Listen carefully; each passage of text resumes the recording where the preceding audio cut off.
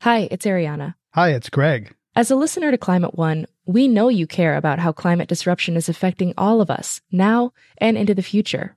I'm guessing you already do several things in the spirit of climate action. Here's another one. Giving a donation to us to continue bringing you shows about the causes and solutions to the climate crisis. You can do that at climateone.org/donate. We offer all our podcasts and radio shows for free, but it takes time, effort, and resources to produce new episodes every week. When you give, you'll help us pay for the talented staff, equipment, and materials we need to make the show. And you'll join a group of other dedicated funders and community supporters who keep Climate One on the air. If you're inspired by the guests and conversations we curate, please consider making a gift today at climateone.org/donate. Thank you for your support, and thanks for listening. This Climate One podcast is sponsored by General Motors. How will we power our future? Can we create a healthy and clean economy? Climate One at the Commonwealth Club is at the forefront of the global debate about energy, economy, and the environment. Bringing together the brightest and most provocative leaders of our time, Climate One is the place where big ideas get heard. With thoughtful and insightful discussions on policy, business, science, and culture, Climate One founder Greg Dalton gets to the heart of the matter. It's our future. It's time to come together. From the Commonwealth Club of California, this is Climate One. I'm Greg Dalton. Temperatures and seas are rising around the Bay Area, and today we will discuss how the region is getting ready for our new normal. Experts say Bay Area residents will have more beach days in the future and also more opportunities to work in the growing clean tech economy. But the changing climate also brings big risks and costs. Over the next hour, we will talk with our live audience in San Francisco about the upside of a cleaner economy and the downside of climate disruption. We're pleased to be joined by three eminent Bay Area leaders. Sam Liccardo is mayor of San Jose. He traveled to the Vatican last year to participate in a conference convened by Pope Francis. Libby Schaaf is mayor of Oakland. She attended the Paris Climate Summit in December, where 195 countries pledged to grow their economies and cut carbon pollution, primarily by moving away from fossil fuels. And Phil Ting is a member of the California State Assembly, representing the west side of San Francisco and Daly City. He's the new chair of the Assembly Budget Committee. Please welcome them to Climate One. Thank you all for coming. Let's begin with Mayor Schaaf. Clean tech is not often on the top of mind when someone thinks of Oakland. What's happening in Oakland in terms of clean tech jobs, companies? What's going on there? You know, we have more than 7,000 clean tech jobs in Oakland, and we're fast becoming one of the highest concentrations of solar-related companies and organizations of anywhere in America. And so it was great being in Paris to talk about how climate change actually can be an economic driver for a city and for a region. And I think that's something that California as a whole state is very proud of. Actually more sun than San Francisco, so that kind of makes sense. Sam Liccardo, Silicon Valley kind of fell in love with clean tech and then fell out of love with clean tech after they realized that it's not so easy to make some money in that versus software. Where is the clean tech job creation as part of your economy down in San Jose? Well, it's still growing strong, and we have great companies like SunPower make the most efficient solar panels in the world, and wonderful technology from Bloom and Tesla and an awful lot of other companies that are really going to transform and hopefully decarbonize our economy. But the reality is that we need both the innovation and we need the manufacturing. And that requires a bit of a challenge right now, given the price of land in a lot of parts of Silicon Valley and throughout the Bay Area, to be able to accommodate both. And so we're grappling with that a little bit, but we're starting to see manufacturing revive. Because one of the raps against Silicon Valley is that they create cool things that are then made elsewhere, that most of the value and the jobs go somewhere else. So you're saying and there are some things yes, and the greenhouse gas emissions occasionally flow from shipping all those products from other countries. So we want to do everything we can to ensure that they get manufactured here at home. We're really seeing great opportunities increasingly to do that, particularly with high value products. Increasingly, companies are recognizing the value of doing the manufacturing, where the engineering is happening, where the design is happening. And Greg, if I could just throw in real quick, we're also looking at the social equity angle of the economic opportunities. And so we're working, for example, with an organization called Rising Sun. And they are training low-income people of color as well as our reentry population to go into neighborhoods, usually where they grew up, and help residents do energy audits of their own homes, as well as train people to do the installations of solar panels. So we're really looking for opportunities to leverage our climate action work with our social equity agenda. Phil Ting, how about statewide? You obviously represent San Francisco, but sit in Sacramento. California is known as a clean energy leader. What are the priorities up in Sacramento in terms of pushing this forward? Well, last year we had a banner year where we really doubled down on our climate change legislation. We renewed AB 32 to really reduce to increase the RPS standard from 1/3 to 50% by 2030. And then on top of that, we also went and set a goal for the built environment to make sure that 50% of the buildings in the state are now energy efficient. The one piece of the trifecta we weren't able to get done was how to figure out how to reduce our dependency on petroleum usage by 50%. I think the governor is going to be really pursuing avenues administratively. We'll be looking at different avenues. One of those ways is through our cap and trade funds. Cap and trade is a program where you're basically taxing pollution and using that money to incentivize greenhouse gas reduction. So one of those things that we're going to be doing is really putting more money into clean vehicles, and that's consumer vehicles, but also vehicles that deliver materials in the ports and all the high commercial vehicles too. And the reason the governor didn't get that trifecta was moderate Democrats in the Central Valley and pushback from the oil industry. So the oil industry is not going to sort of let that happen. How do you think the governor's going to be able to do that over the opposition of industry? Well, one, I think he's going to do part of it administratively, and I think others is we're going to have to look at other strategies. I think one thing people were opposed to was really taxing gas or actually reducing gas usage. There was this sort of rumor going around that we were going to have to ration gas like the 1970s, and I think that was not true. But what we can do is really move people away from gasoline. I know Tesla just announced their car is going to be a major change where now consumers could actually access that technology with more and more people using that as well as natural gas vehicles or hydrogen fuel cells. We're going to really try to challenge consumers to move away from petroleum, and that will hopefully reduce our reliance on it.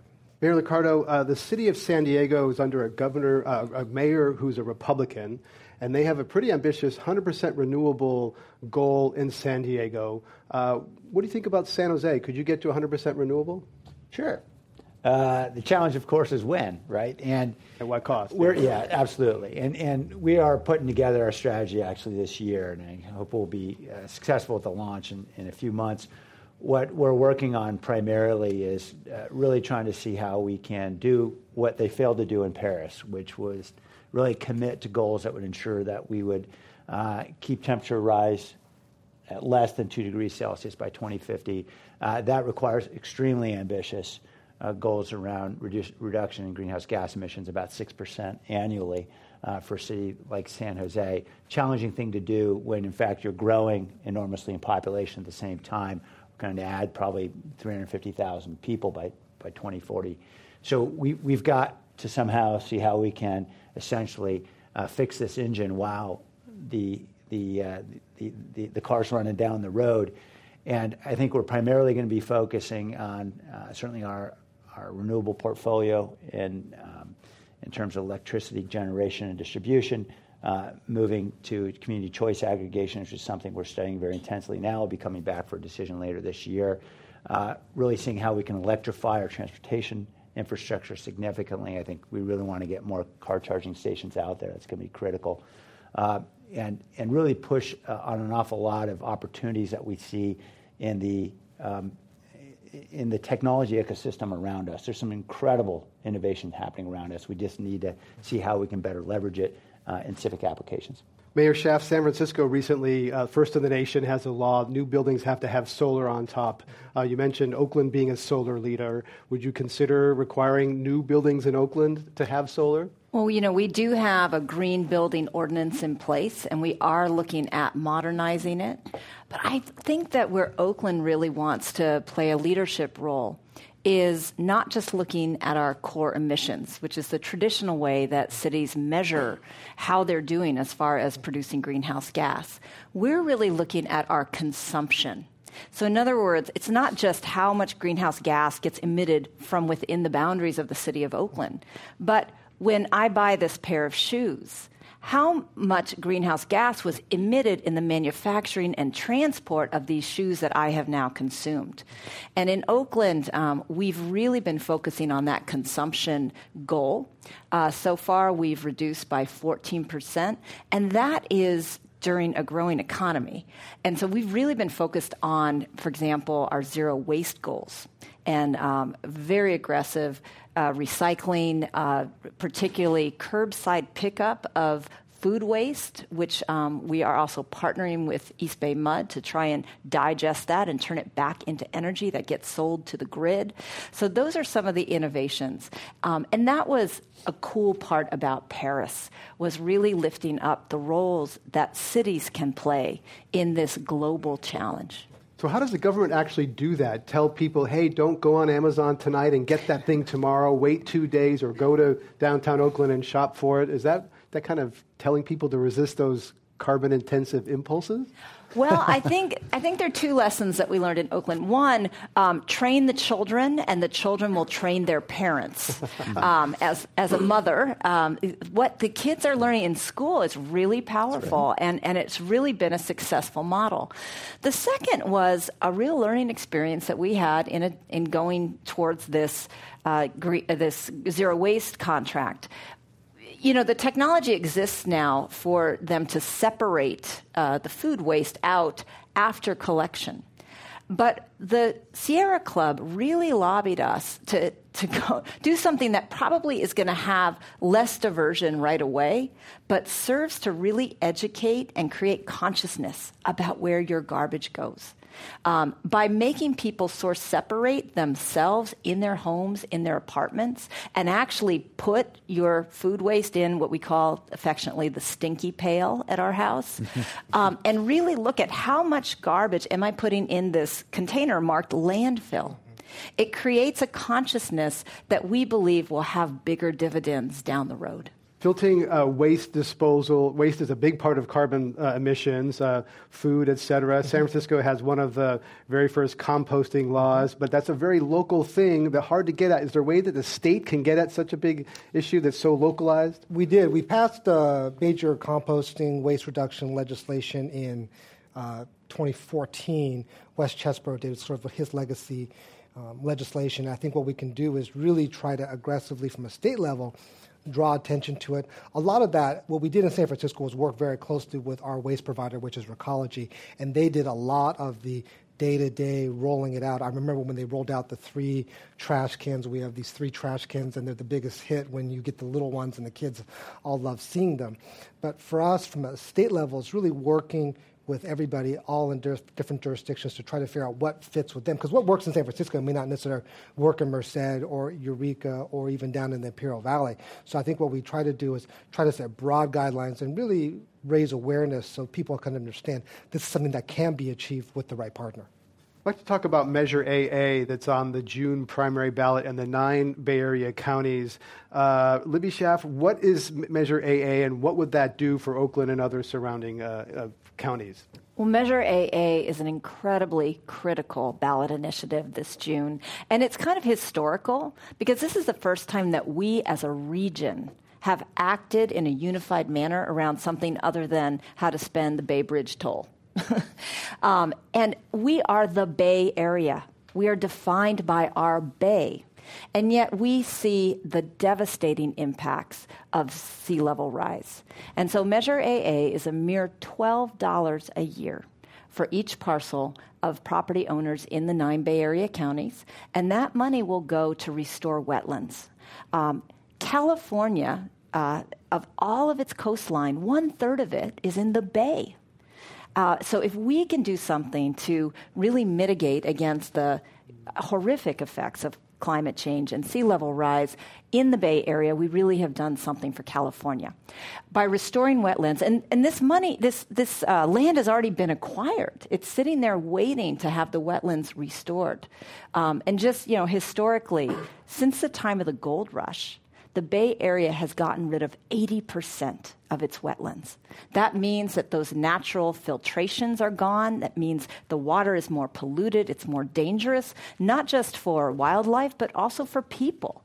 And then it also means that we don't have that great spongy substance and that gentle slope that makes the tide action as well as extreme storms have the same impact on our communities. And we know that this is going to be critical, particularly for our vulnerable communities that are, when we look at what we call the scary maps, it is our communities that are already most impacted that will really bear the brunt of this sea level rise and flooding.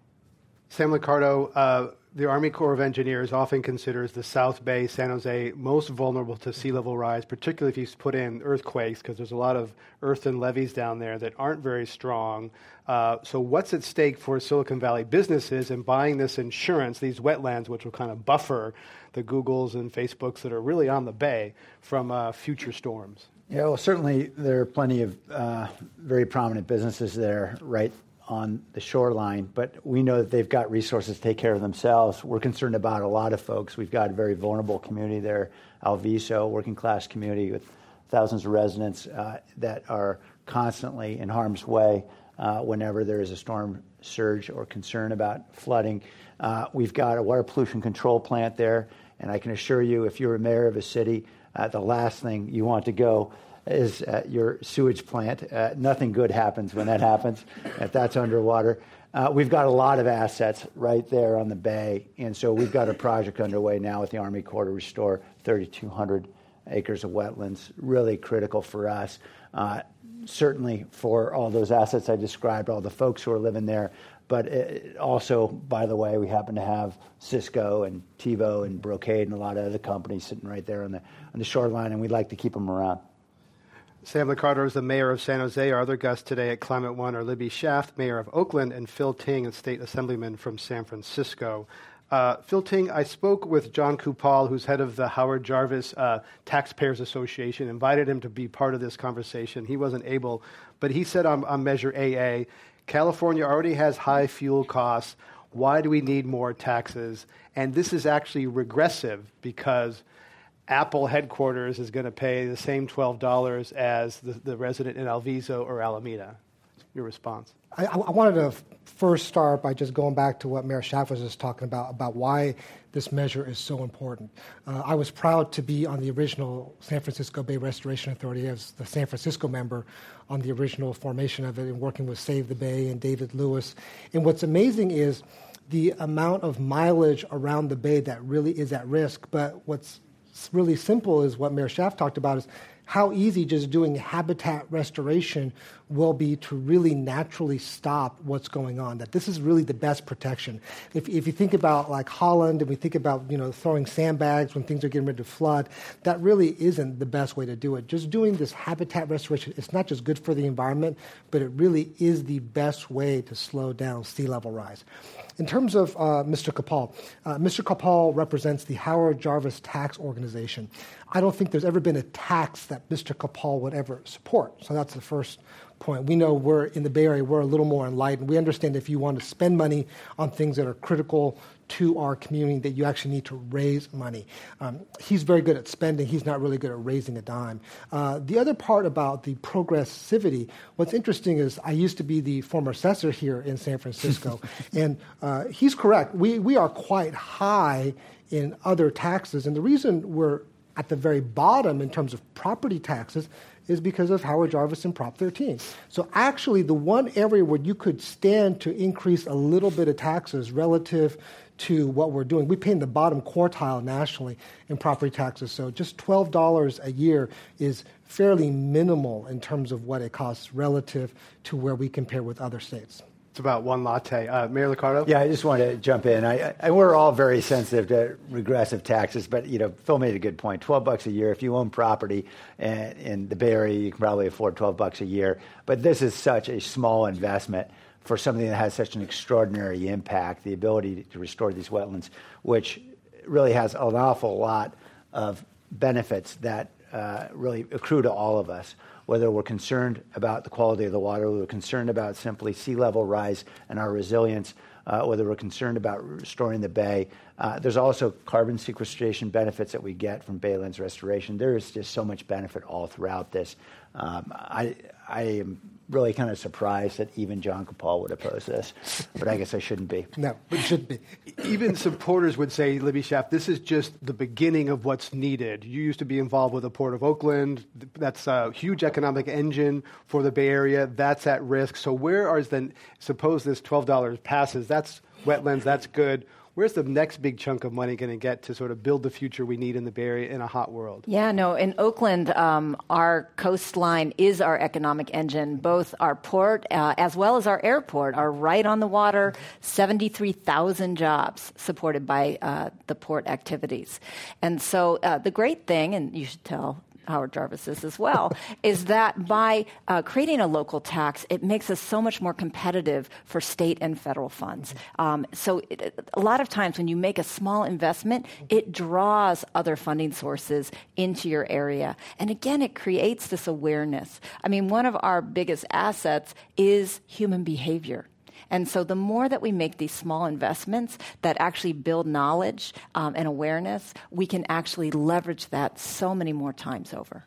Phil Ting, cap and trade, putting a price on carbon pollution in California is a few $1 billion that flows from that to reduce carbon pollution in the state. Where's it going? And tell us where that is. It's a couple $1 billion, growing pretty big now. Well, one thing I wanted to just jump back to for a second is really how important the Bay is. I unfortunately didn't get to grow up in the Bay Area. I grew up in Los Angeles, and growing up in a place where there is no bay is something that is absolutely a treasure, not just to us from an environment standpoint, but like you said, from an economic standpoint, something that we take for granted every day. And I think Measure AA is really our community making a statement that this is really worth saving, this is really worth preserving on so many levels, and it's such a source of pride for all of us. In terms of cap and trade dollars, we have about $1.2 billion of ongoing funds. Famously, one of our governor's major projects, which I'm a supporter of, is high-speed rail, and we're working very hard to make that a reality. I'm really excited about the potential electrification between San Francisco and San Jose, and now that the high-speed rail authority has really turned to focus on the northern part of the rail project rather than the southern part. I'm even more excited because, frankly, we all know in the Bay Area, we actually ride transit. I can't really speak for my colleagues from the South, but we know that in the Bay Area, right? We know in the Bay Area, we ride transit every single day, and we have so many folks who are really the lifeblood of that backbone of our economy is transit. And that's a huge chunk of the money. The other piece of the money is affordable housing. Affordable housing, as we know, is probably the biggest issue in our region. And it's not just the reason it's in there to reduce greenhouse gas effects. It's affordable housing that's located next to transit nodes. So it'd be next to BART stops, next to Caltrain stops, next to Muni stops or AC Transit or any of the major stops around the Bay Area. The other piece of it is really, again, what we talked about earlier, is trying to reduce the consumption of petroleum by really incentivizing more clean vehicles, both from the consumer end, but also incentivizing the creation of clean vehicles and really developing that technology. I want to go to our lightning round. We're talking with Mayor Sam Liccardo, Mayor Libby Schaaf, and Assemblyman Phil Ting. I'm Greg Dalton at Climate One.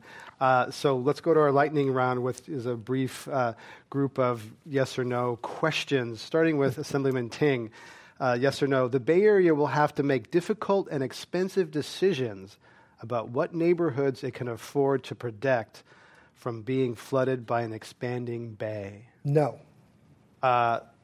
Follow-up for Assemblyman Ting. The state simply cannot afford to protect every piece of vulnerable property. No. Mayor Schaaf, if you owned a piece of property directly on the Bay or Pacific Ocean, you would sell it now. Yes. And I would donate the proceeds to the Oakland Promise. Mayor Liccardo, a recent study from Stanford scientists predicted that San Jose will have the weather of San Diego, and Seattle will have the weather of San Jose. True or false? Basically, moving north.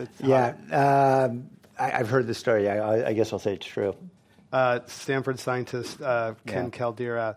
Yes or no, Phil Ting? The Bay Area needs a second BART tube. Yes.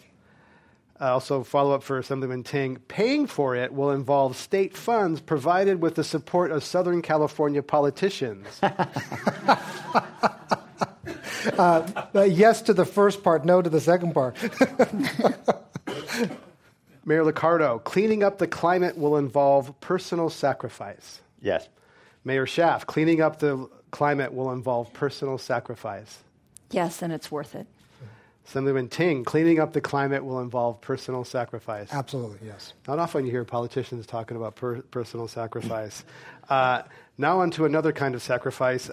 Mayor Liccardo, efforts to lure the A's from Oakland to a new ballpark in San Jose are over. Yes or no? The Supreme Court said so. But if anybody else has a Major League team and you're interested, we're still open. Mayor Schaaf, San Jose's efforts to quietly steal the A's are ongoing. Yes or no? No. Assemblyman Ting, if your voters on the west side of San Francisco would allow a new waterfront stadium near the San Francisco Zoo, you would try to steal the A's to your district. No. Never happened. They don't want anything. They don't want a garage built out there. We have a baseball team. Mayor Schaaf, the Golden State Warriors' new waterfront stadium in San Francisco will one day be an excellent place to play water polo. Actually, as much as it pains me to admit that the Warriors might leave, I would not want it to be underwater. So I think it's not if I can help it. Beyond might. Last question for Mayor Liccardo. Rising seas will one day make the Oracle Arena an excellent venue for Olympic swimming events. No.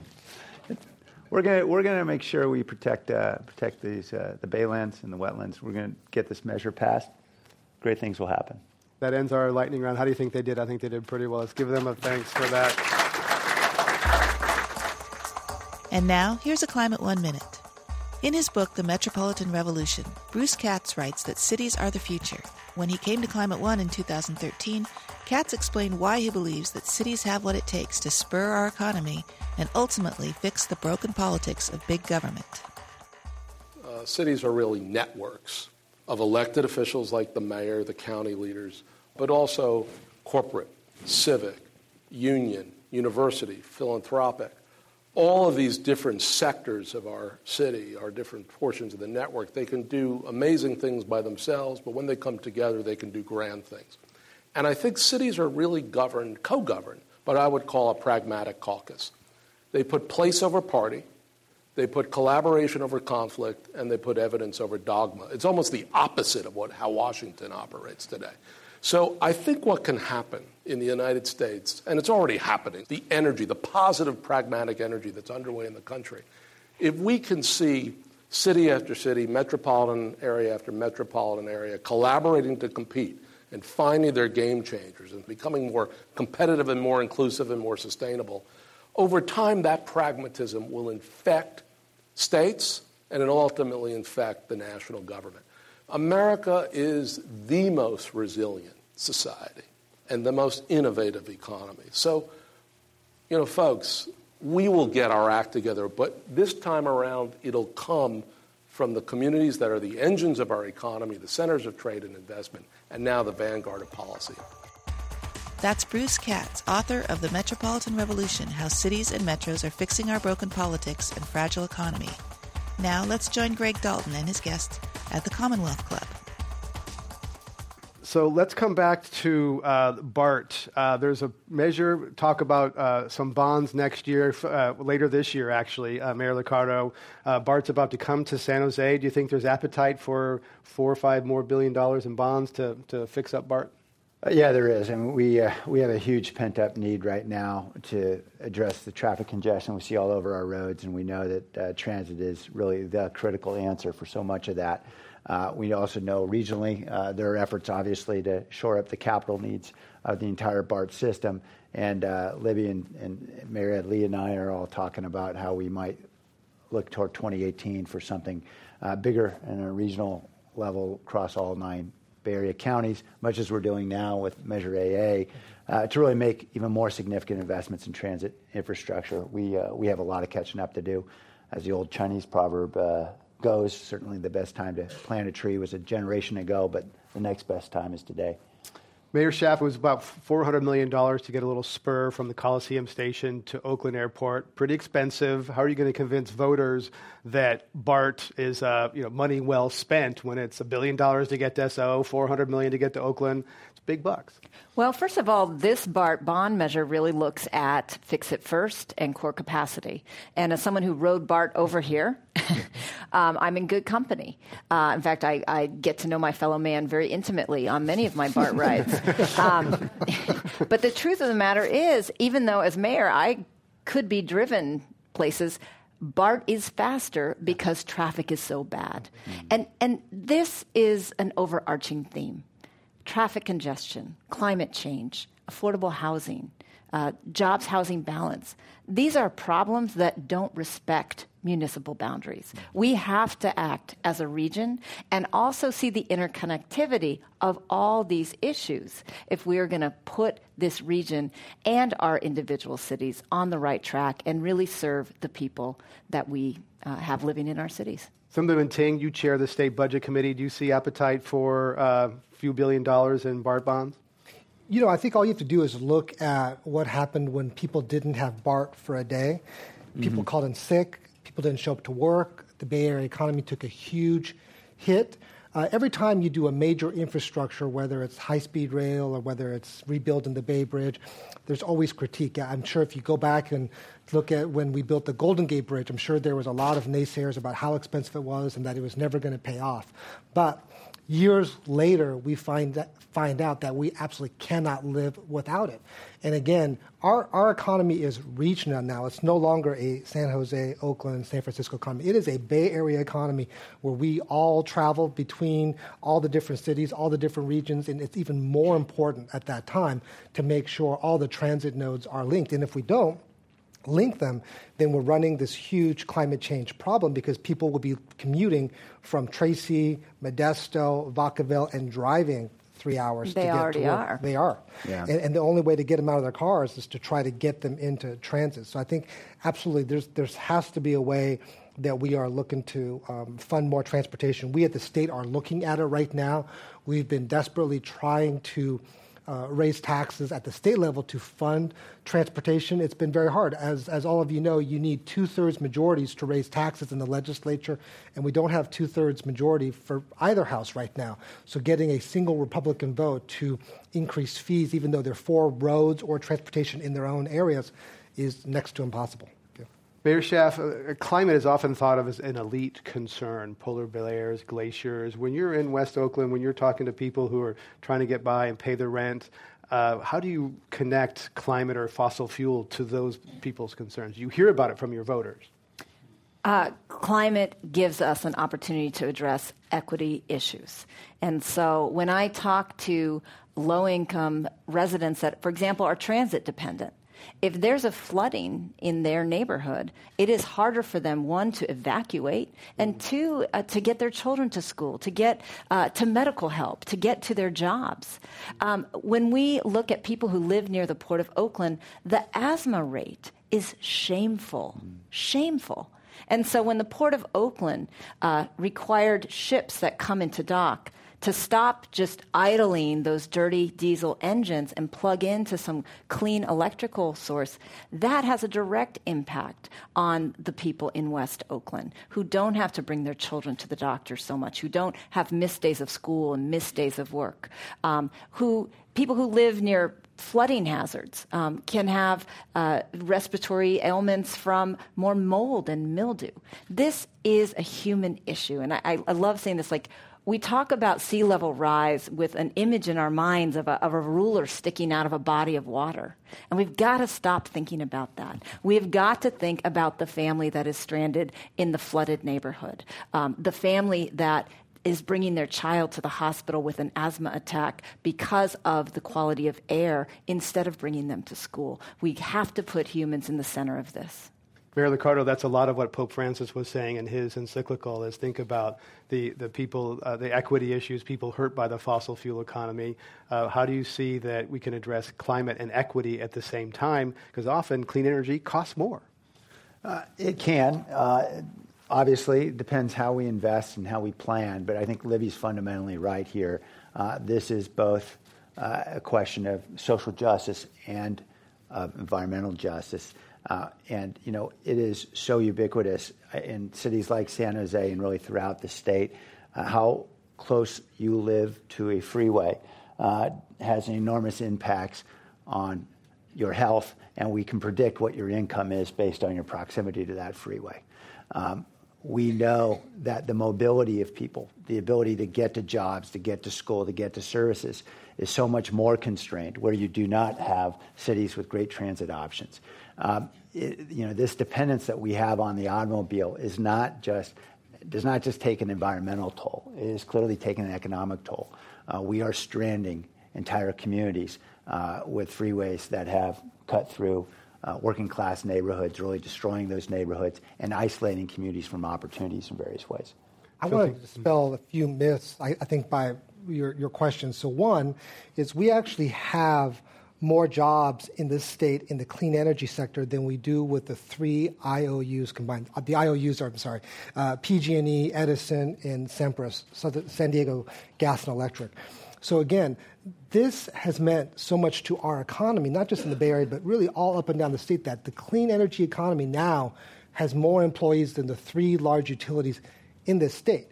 The other part that's really fabulous, especially in solar now at a price point is completely competitive with fossil fuel. The other piece of solar that really is wonderful is these are great entry-level jobs. These are jobs that don't leave California, because if you want to put solar panels on a roof in California, then that's a California job. That's a Bay Area job. That's an Oakland job, a San Jose job, a San Francisco job. And that's what we've really seen by investing in the state puts resources in, ratepayers put resources in. I know we as a city in San Francisco put resources in, and we're really reaping the benefits because our neighborhoods are reaping the benefits of the economy and the environment, but we're also seeing a huge uptick in jobs. And I'd add, financing tools have come a long way with PACE programs. San Jose has now got the fifth highest dissemination of solar of any city in the country, and we're going to keep growing fast as we get more PACE programs out there to enable folks to be able to finance those improvements and hopefully be able to do it increasingly in multifamily properties. Just to make sure people know what PACE is, it's the ability to put energy efficiency improvements onto your property taxes. So it's kind of self-financing. You don't have to pay it all if you end up selling the property. And I think a lot of people don't realize that you can also re-landscape your lawn for drought-resistant plants, also along with energy efficiency. We're talking about resilience and climate change at Climate One. I'm Greg Dalton. That was Libby Schaaf, Mayor of Oakland. Other guests today are Mayor Sam Liccardo of San Jose and Assemblyman Phil Ting. So that's a good point, the drought. We haven't touched on the drought yet. Water is a really big issue. Sam Liccardo, we had a wet year, but it's only didn't bring as much water as it might have. So what are you doing down there to manage water? The drought will be with us, and we've got to do both the little things and the big things. The little things, we need to do a better job ensuring every consumer has the information they need to be able to conserve properly, and that means smart meters and those programs that ensure people are responding well to prices in water. We need a little help from the state PUC to change some of the rules as well to ensure that we can pass along prices to those who are consuming more. But the big things are important as well. And I know all of our cities are working on major capital projects. What we're working on in San Jose is a groundwater recharge program, taking recycled water, purifying at very high levels. We're already purifying about 8 million gallons a day today. That's water we can drink. At least I can drink it. The state won't yet approve it for drinking, but I've tried it, and I can tell you it's a lot less toxic than whatever I drank in college. But we're taking that water and we want to put it back into the ground because we are really concerned about the extent to which this drought has caused our ground levels to shrink. And so we've got to bolster that and then create a sustainable, clean water supply right underneath our feet. Phil Ting, should the state invest more in dams and storage, put resources there, or recycling, stormwater capture, those sorts of things? Yeah, I'm much more of a fan of the recycling water and the capture. It's a big issue in the Central Valley where storage is a big issue.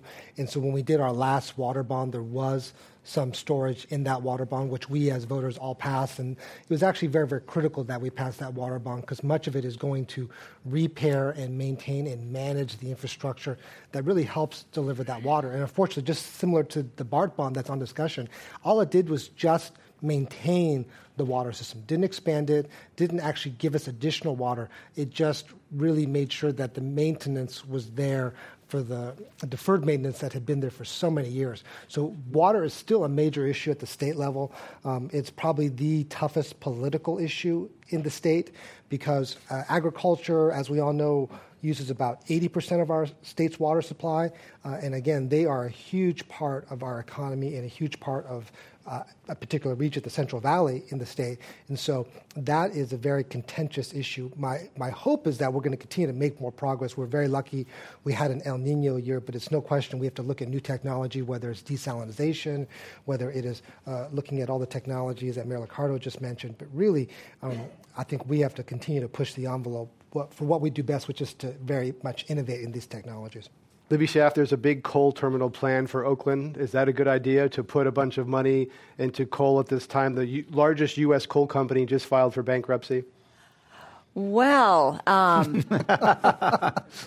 me start by saying that the city of Oakland has a duty to abide by all of its contractual obligations.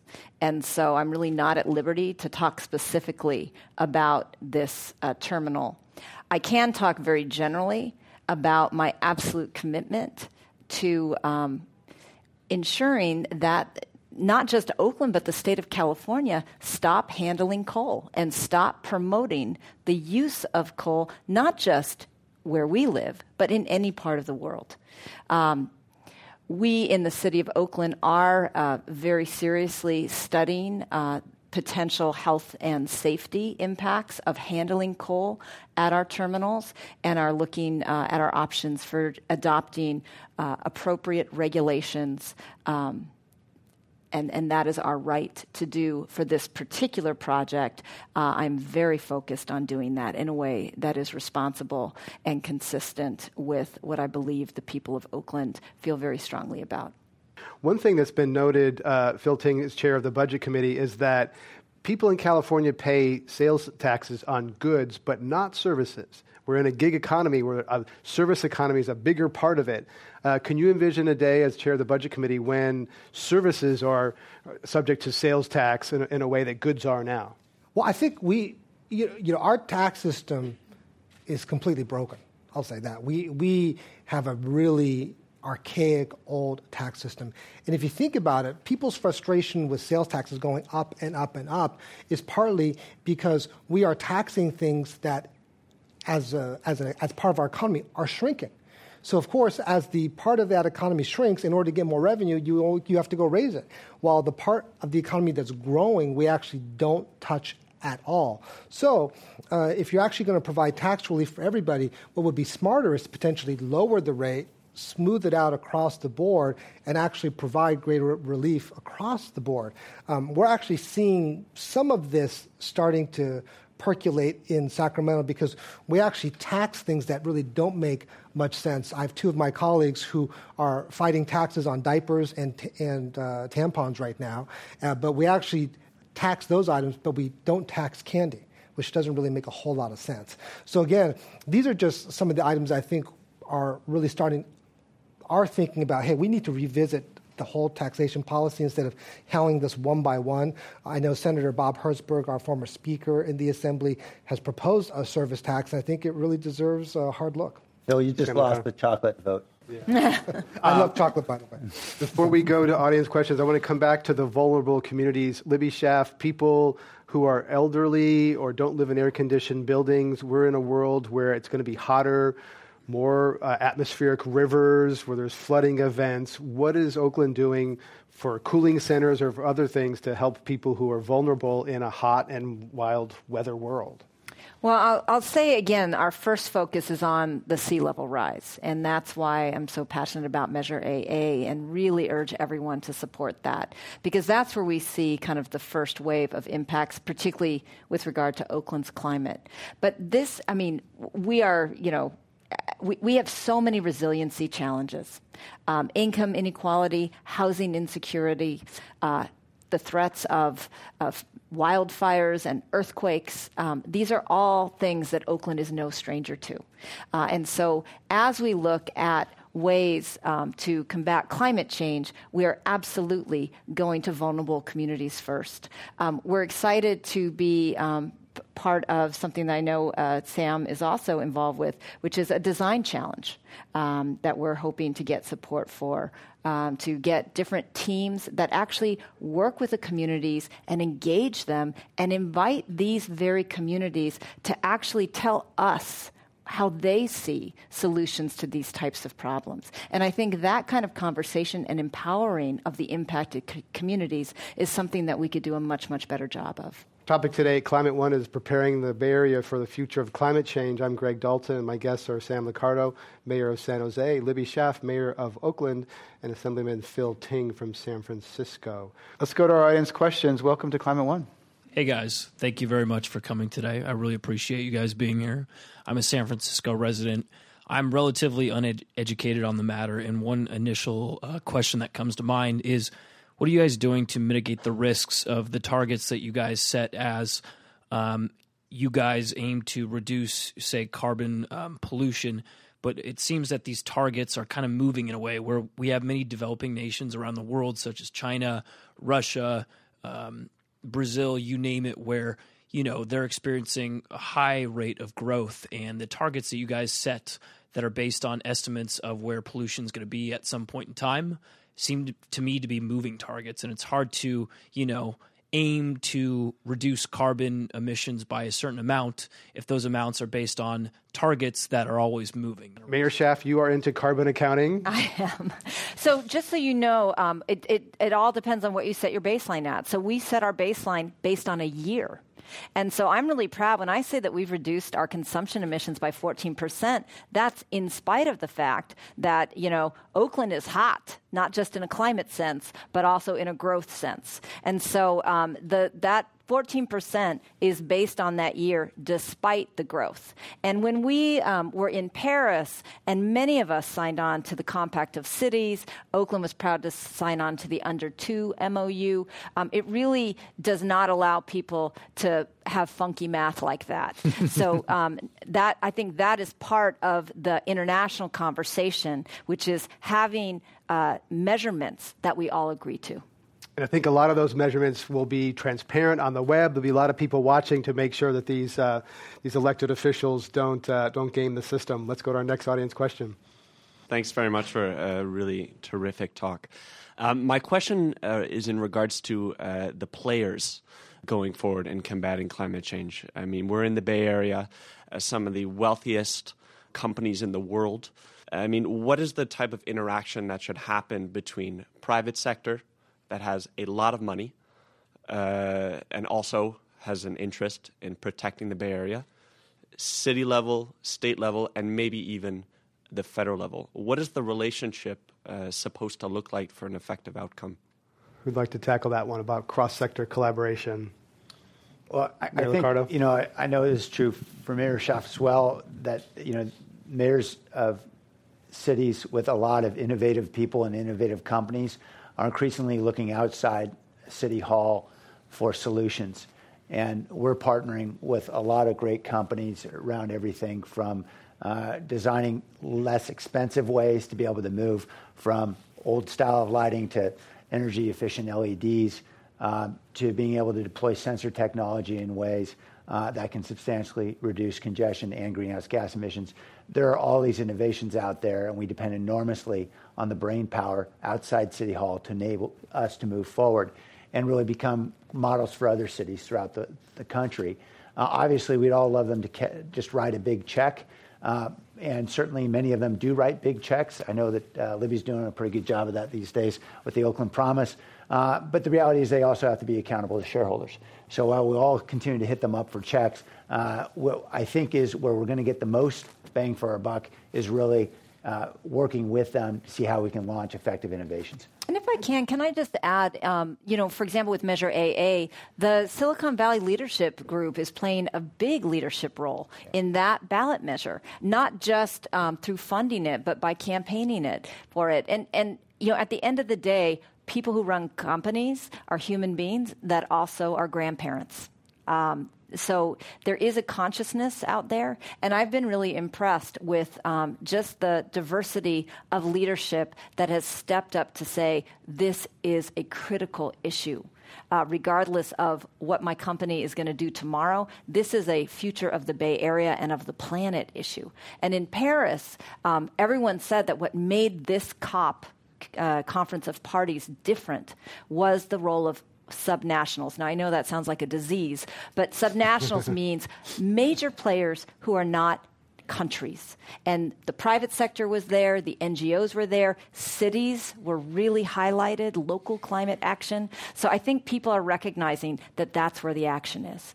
I think in San Francisco, I was going to say that we've been really initiating some of the most aggressive green building ordinances. And a lot of that was driven from increasing people's knowledge of what was out there and really putting this baseline of greenhouse gases and really trying to figure out, from a partnership point of view, how to reduce it. The built environment in San Francisco is probably about half of the greenhouse gas carbon footprint in our city. So really looking at attacking and working with real estate companies and their tenants to really demand that. One example I would give you is if you look at LEED certification, if you talk to people maybe about 15, 20 years ago, nobody knew what LEED certification is. Now, if you want to be in a Class A building in San Francisco, it has to be LEED certified. You have tenants who really won't move in. They don't find it interesting. They don't want to be part of a building that's not environmentally labeled. So just by doing that labeling and actually acknowledging this is the standard and actually having a nonprofit, the U.S. Green Building Council, do that has really set a standard for everybody, both from the tenant side but also from the landlord side. Bill Ting is a member of the California State Assembly from San Francisco. We're talking about preparing for climate change at Climate One. Let's go to our next audience question.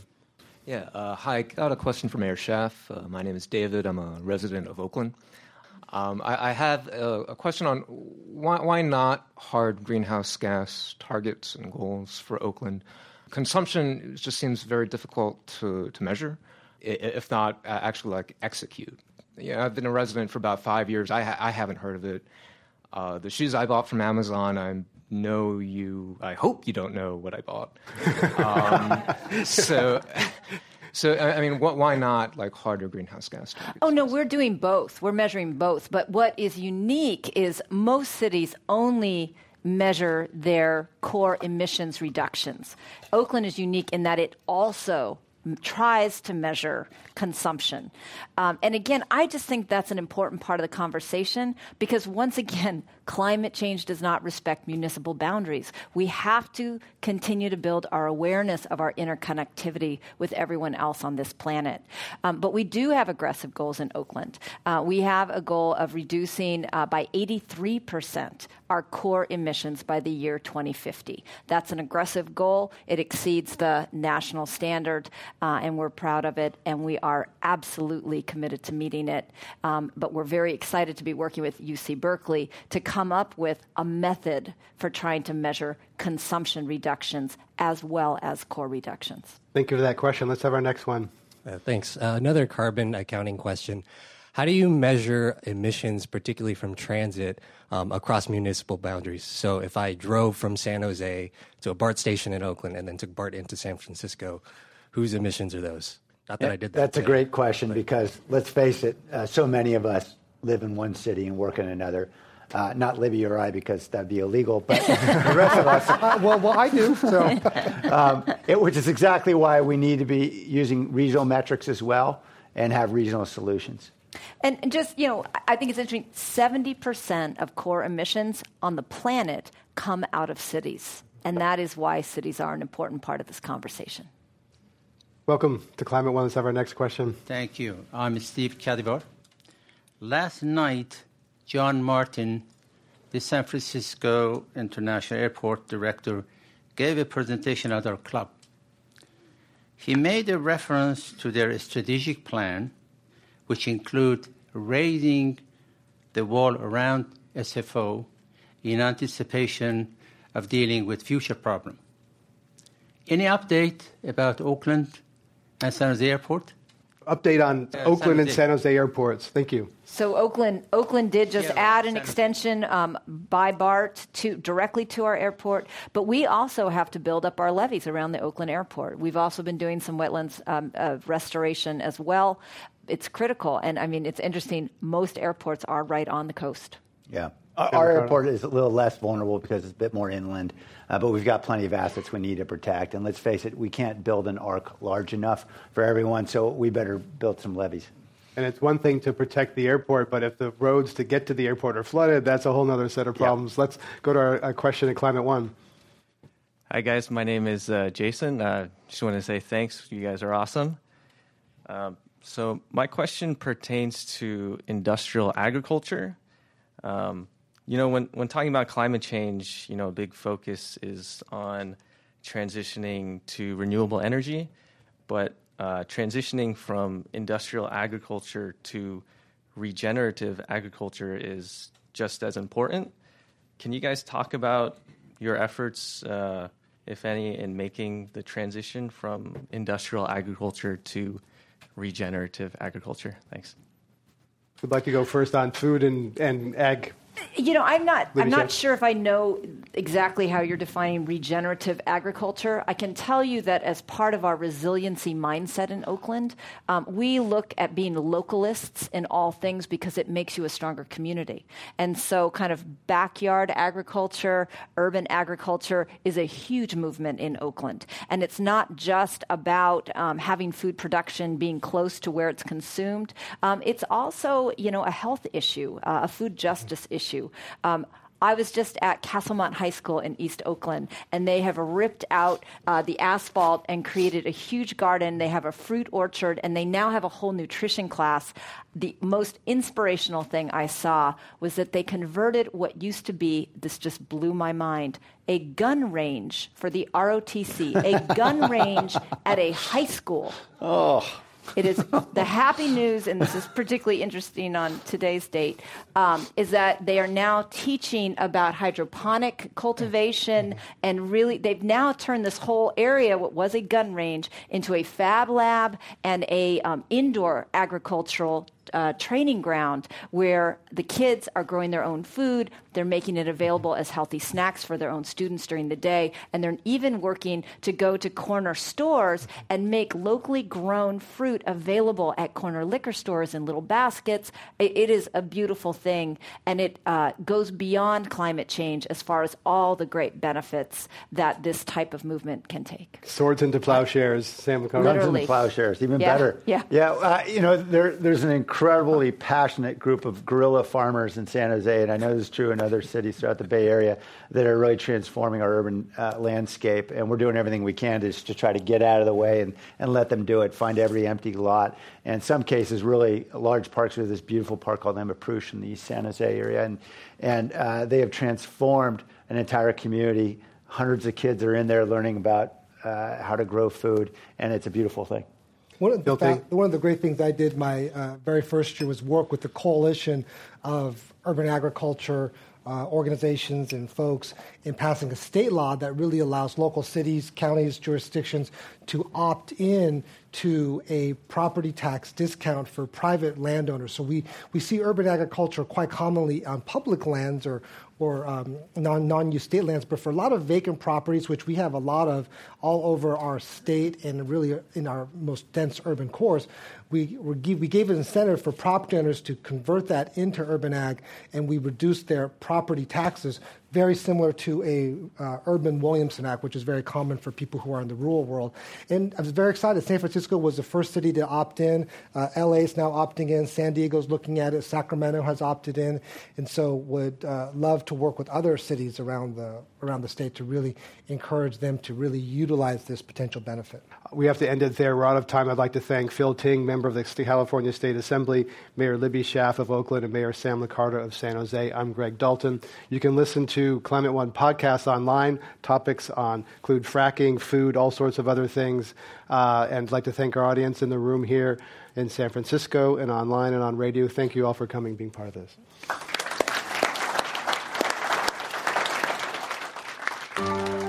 Climate One is the sustainability initiative at the Commonwealth Club of California, a nonprofit and nonpartisan organization. I'm Greg Dalton, executive producer. Kelly Pennington is our director of audience engagement. Jane Ann Chen is the producer. The audio engineer is William Bloom. The Commonwealth Club's CEO is Dr. Gloria Duffy. Join us next week for a conversation about America's energy, economy, and environment.